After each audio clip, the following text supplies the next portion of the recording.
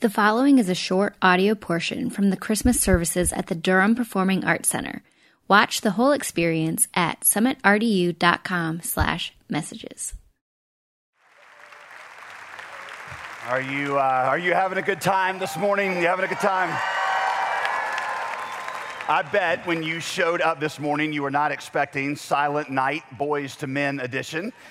And when I was the little drummer boy, when I was in my kindergarten Sunday school play, I don't quite remember it being exactly the same way. Theirs was still good, though, but it was all... You ever wonder, by the way, how those two Christmas carols relate? Silent Night, Holy Night, all is calm, all is bright, until the little drummer boy shows up to do his drum solo. Do newborn infants even like drum solos? I'm not really sure it would work for my kids. Or I was at a Christmas production the other day where we did that song, We Wish You a Merry Christmas, and we did that third verse that nobody ever sings, the one that goes, now bring us some figgy pudding, that one. And then the next verse after that is, we won't leave until we get some.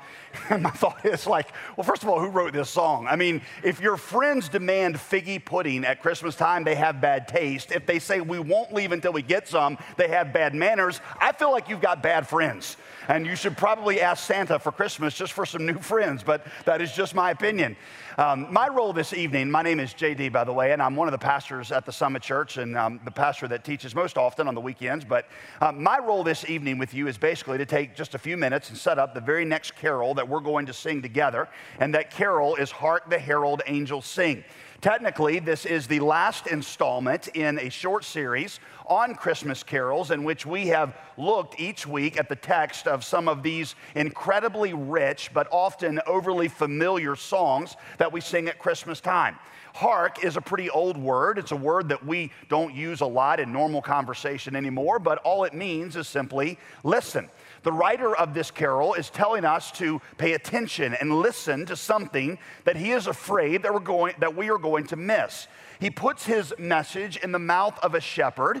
You see, the shepherds were the only ones who actually saw and heard the angels that evening. And there are some things about what they saw that evening that the writer of this carol wants to make sure that we do not miss. The shepherd who sings this carol seems pretty overwhelmed by three things, and these three things give you the ability to understand the secret of the true meaning of Christmas. Here they are. First, he is amazed that the angels chose to appear to him. I explained to our church a couple of weeks ago that the shepherds had to be the least likely people on earth to receive an angelic announcement about the birth of a king. Shepherds were considered to be the lowest class in Jewish society. They were the ultimate unskilled laborers.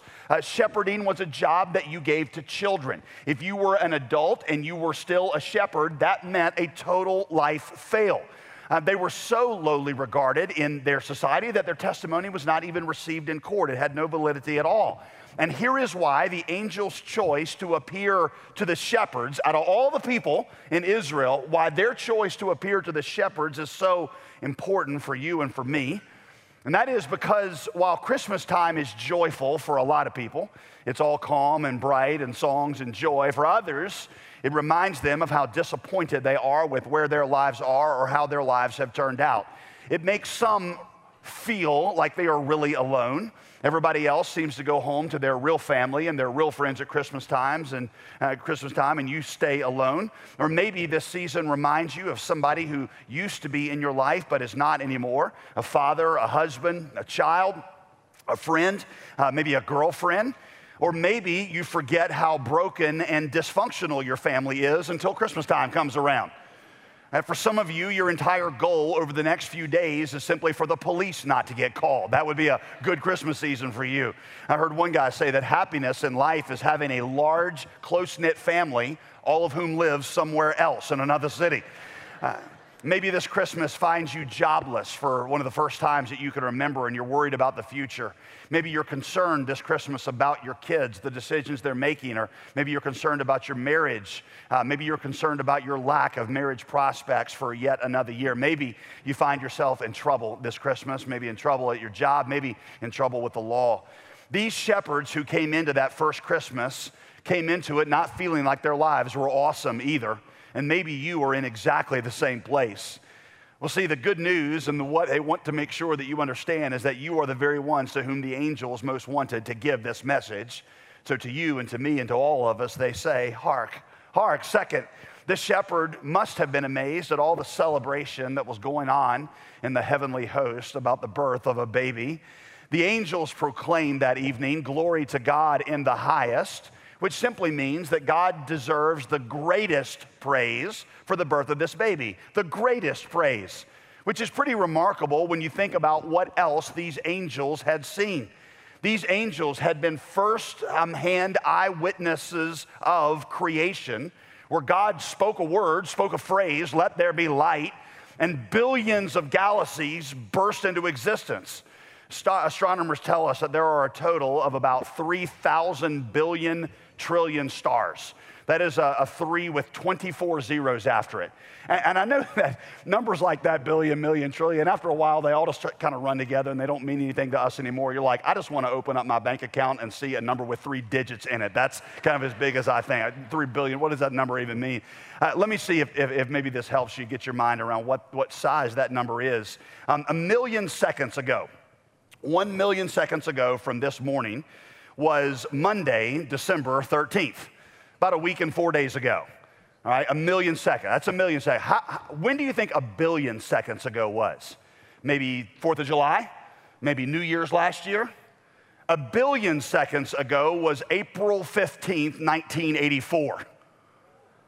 April 15th, 1984, the first CD player had just been released onto the market. The Jedi had just returned for the very first time. There's a bunch of y'all in this room that ain't even 1 billion seconds old yet. If you were born after April 15th, raise your hand if you're not even 1 billion seconds old yet, because you got nothing under your belt. See? That's 1 billion seconds ago. Okay, it's 1 billion. All right, that's 1 billion seconds. How long ago do you think 1 trillion seconds ago was? 1 trillion. You think, 1492 when Columbus sailed the ocean blue. Was that it?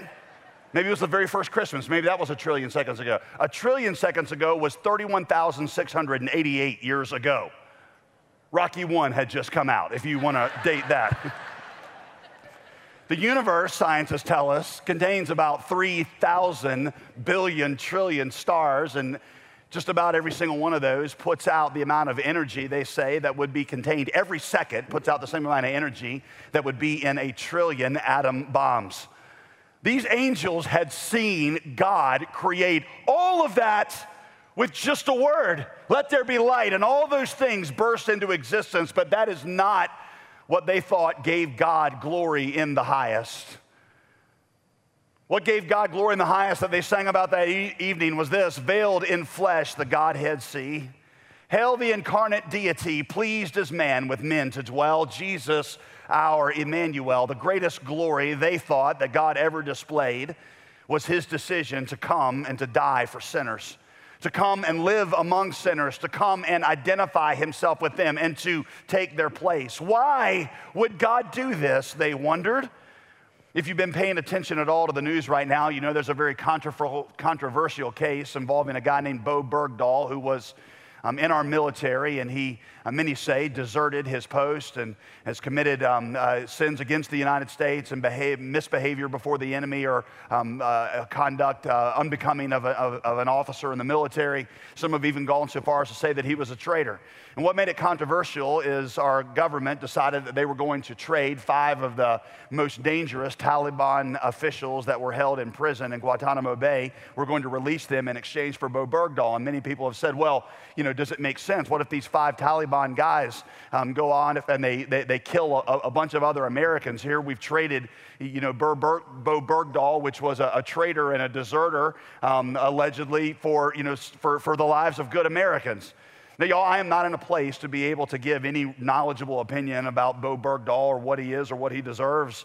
But what I do know, what I do understand is this, is that God knew for sure that we were traitors. He knew that we were traitors. He knew that we were deserters of his glory. And he traded not the lives of 5 terrorists to get us back, but he offered the life of his most precious son. That is the gospel. The gospel is that you and I were hopelessly doomed, and God, the Creator, came to take our place so that we would not have to suffer the penalty of what you and I had brought onto ourselves, that God's Son, Jesus, was going to suffer it in our place. And for the book of 1 Peter, the Apostle Peter says that the angels are amazed by this. They've seen God create the stars they put out enough energy every second to power 1 trillion atom bombs, but that is not what blows their minds. What they long to look more deeply into, the angels who see the face of God every day, what they cannot get their minds around, what blows their minds is the mercy that God displayed toward sinful people in the gospel, toward you and toward me. So they say, "Hail the heaven-born Prince of Peace.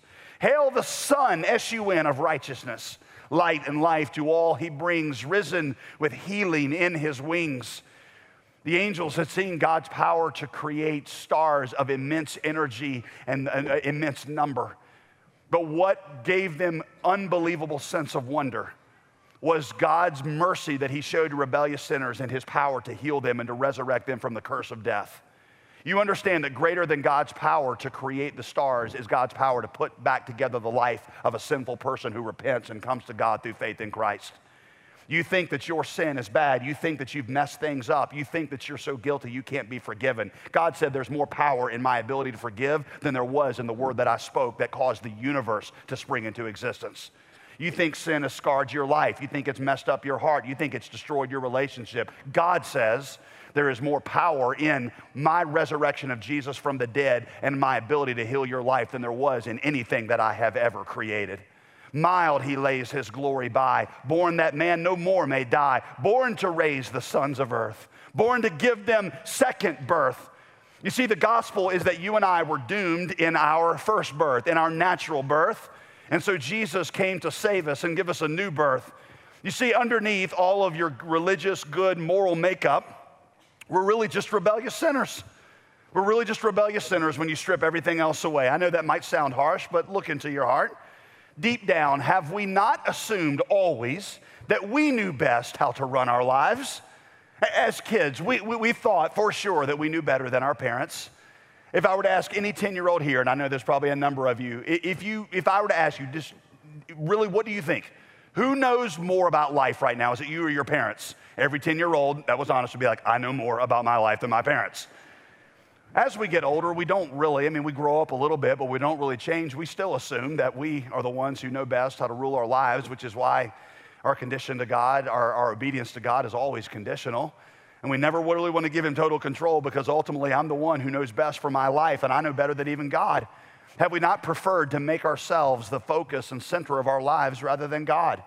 Isn't that why when we look at a picture at Christmas time, we evaluate how good the picture is by how we look in that picture? Because life is just about us and we don't want to make it about the glory of God. We want to make it about our glory. We want to be the focus and the center. Haven't we always thought that our will ought to trump God's will when the two conflicted? The angels understand that that is moral insanity and it is cosmic treason. And the penalty for that cosmic treason is death. I know that it is popular today to see ourselves as basically good people with a few blind spots and maybe some weaknesses, or maybe we're misunderstood people with hidden potential that just hasn't been tapped into yet. But I have to tell you, that is not what the Bible says about us. It says that you and I are traitors to God. We're part of a traitor race, and we are under the rightful curse of death. And you see, there are only two ways that that curse can be resolved. The first way is we suffer it eternally ourselves, which means that we're separated from God forever in a place of eternal death called hell.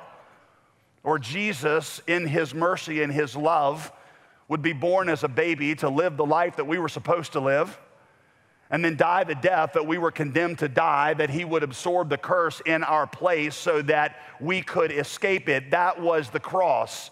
It was Jesus dying in your place. It was not his pride or his rebellion or his deceit or his immorality or his selfishness or his impurity that caused him to be nailed to the cross, for he had none of those things. It was my sin, my pride, my lies, my exaggerations. It was my selfishness and my cruelty that caused those nails to go into his hands and those crowns to go upon, those thorns to crown his brow. It was the Creator dying in the place of the created.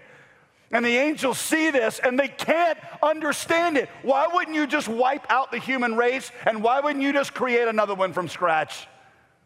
Mild, he lays his glory by. Born that men no more may die. I know that it's popular today to also say that whatever way you want to follow God is okay, as long as you're sincere. God's like a mountain after all, right? Many roads going up to the top of the mountain, different roads, they all lead ultimately to the same place. But I need to help you understand that as clear as the Bible says anything, as clear as Jesus ever said anything, that is not true. It is not what the Bible says. What the Bible says is salvation is found in nobody else. There is no other name under heaven given among men by which we must be saved. Jesus said, John 14:6, I am the way, the truth, and the life. No man comes to the Father unless he comes through me. You see, every other religion teaches you that you can save yourself. If you'll be good enough, if you'll practice enough religious observances, if you'll go to church enough, if you'll take communion, if you'll go to the mosque, if you'll pray toward Mecca, if you'll sacrifice to the Buddha, and if you'll follow the Eightfold Path, then if you do that enough and you do it sincere enough, then you can be saved. But Jesus taught exactly the opposite. He said, you cannot save yourself. You can never save yourself no matter what you did, so I did it for you. And you're going to have to humble yourself and receive that as a gift. And that is not the same message. I see it like this. If I couldn't swim and I fell off the boat, and there I am in the water struggling to keep my head above water, and you're standing on the side, and in your hand you've got a lifesaver in the left hand, and in your right hand you've got a big old rock. And I say, save me. And you say, well, which one you want me to throw to you? And I say, it doesn't matter as long as you're sincere. Just throw one of them to me sincerely. It does matter which one you throw to me. Religion says try harder, be better, swim a little bit more. Jesus' message is you're drowning, so I did it for you. I did what you could never do. I lived the life that you were supposed to live but did not. I died the death that you were condemned to die but could not suffer unless you did it eternally, and I now offer it to you as a gift that you have to receive. So the shepherds say, hark, hark, this is your lifesaver. Lastly, this shepherd was probably amazed that he was the one that was chosen to announce this to others. Think about this. The only ones who got to see the angels that night were the shepherds. Everybody else had to hear about this announcement from the shepherds. The shepherds got glory and songs and Noels and hallelujahs, and everybody else got smelly, barely literate shepherds. And honestly, that might disappoint us. Most of us would probably prefer the angels. Right? But see, this is a very important thing that you need to learn about God. Throughout Scripture, God's primary way of speaking to people is through broken and flawed instruments, through shepherds. You see, the first time most people hear the gospel message, it's almost always from somebody that they know pretty closely. Most people hear the gospel message for the first time from a family member or a friend. And here's the thing about family members and friends. You know all of their flaws. And you wonder, how could God possibly be speaking to me through my older brother? You know how he terrorized me? He is the last representative of God on the planet. Or maybe you heard about all of this for the first time through that annoying neighbor who is seated right beside you right now this morning. And all you can think is, their kids are totally out of control. They got the worst yard in the neighborhood. How could they possibly grasp the mysteries of eternity and share them with me? At least what my neighbors who are here this morning, I think, are probably saying. Listen, just because the messenger is flawed does not mean the message is flawed. God chooses as his primary mouthpieces shepherds. That's how it was at the first Christmas, and that's how it is today. There's a very famous Old Testament story that if you grew up in Sunday school at all, you are familiar with it. It's a kid favorite. It's the story of a prophet named Balaam. He's going to go do something that God doesn't want him to do. So God sends an angel to impede his path, and as his donkey is walking down the road, the angel stands there in the path with a big old flaming sword. Balaam can't see it, but God opens the donkey's eyes so that the donkey can see it, and so the donkey won't go forward. So Balaam starts to cuss at the donkey, and the donkey still won't go forward, so Balaam hops off and starts to kick the donkey, then grabs a stick and starts to beat the donkey. And so God, in mercy, opens up the donkey's mouth and gives him the ability to speak. And the donkey says, look, Jack, you better cut that out because I'm trying to save your life. And the point of the story is God spoke through a donkey. The King James Version, of course, says an ass. And the point is, if God spoke through a donkey, he can speak through your annoying neighbor. Or let me say it like this. I'll use King James English. Just because the messenger is an ass doesn't mean the message isn't the truth. And you kids, listen, it's not okay to use that word unless you're quoting from the King James Version, okay? So Karis, Allie, Ryan, and my kids that are sitting over there, do not use that word about your friends or your teachers or anybody else. It's only okay in the KJV.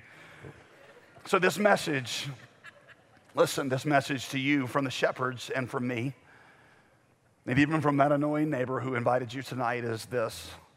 Hark, listen, listen. You see, God has been pursuing you. God has been speaking to you. If you think about it, you know it. He's been trying to wake you up. He's been trying to draw you back to himself. And this morning is just one of a series of things that God has been doing in your life. And the question this writer of this carol asked you, that I ask you, is would you stop for a minute and just listen? Could you let the rush and the stress of the Christmas season just kind of fade away for just a minute? Maybe even let your objections, all your but what about and why didn't and all those kind of questions, would you let them be put aside for just a minute? Would you just listen? These angels are not trying to tell you to try harder. They're not telling you to be better. They're not telling you that you're not good enough. You better clean your life up. God is telling you that you could never be good enough, but he loves you anyway, so much that he left heaven for you. He did the work of saving you. The same God who created the stars set his love on you, and 2,000 years ago, he appeared as a baby in a manger so that he could live the life that you were supposed to live. And then he would suffer the curse of death that you'd been condemned to suffer, and do it in your place so that if you would just listen and just receive, he would do the work of saving you. There's nothing that you need to do. Indeed, there's nothing you can do, nothing except for listen to his voice and receive the gift if you never have. Are you ready to hearken? Are you ready to listen and receive what Jesus did 2,000 years ago that you couldn't do for yourselves? Why don't you bow your heads, if you would, over all 3 floors of this great arena. Would you just bow your heads? Let me make sure you understand this. The gospel is that Jesus Christ is the Lord, and that he came to do for you what you couldn't do for yourself. He paid for your salvation in full, so that if you will receive him as your Savior and surrender to him as Lord, he will save you. If you've never made that decision, or you're not sure that you've made it, I'd invite you to pray a prayer like this. These are not magic words, but if it comes from your heart, God will hear it. God, I know that I'm a sinner, and I'm sorry for my sin, and I surrender my life to you. Say it to him in your own words. I receive Jesus Christ fully and completely now as my Savior. Thank you, Jesus, for saving me. Thank you for saving me. Father, I pray for the many, God, by faith. I know many who right now, for the first time, or for the first time that they really understood it, trusted Christ as their Savior. God, I pray that you would give them clarity in the days to come, that they would sense this new birth and a new life that will go on into eternity that you are calling them forward to. We pray in Jesus' name. In Jesus' name, amen.